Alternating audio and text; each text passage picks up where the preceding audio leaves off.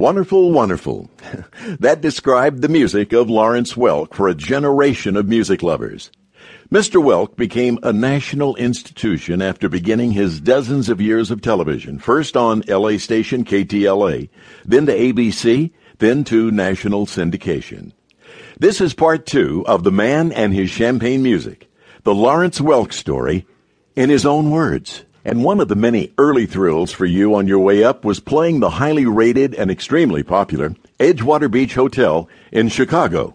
It really was, because the Edgewater Beach Hotel, they had Danny Russo. I don't know whether you remember that name, but it's one of the real early ones. They had Danny Russo out there at the beach walk. And I used to listen to them when I was just got into the business.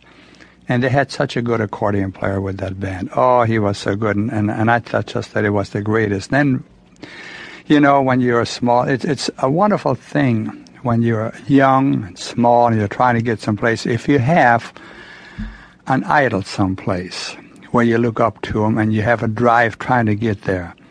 And due to the fact that I listened to that Edgewater Beach so much and the way the announcer described it, the beautiful beach and so on, and by the lake, and I wanted to get to that.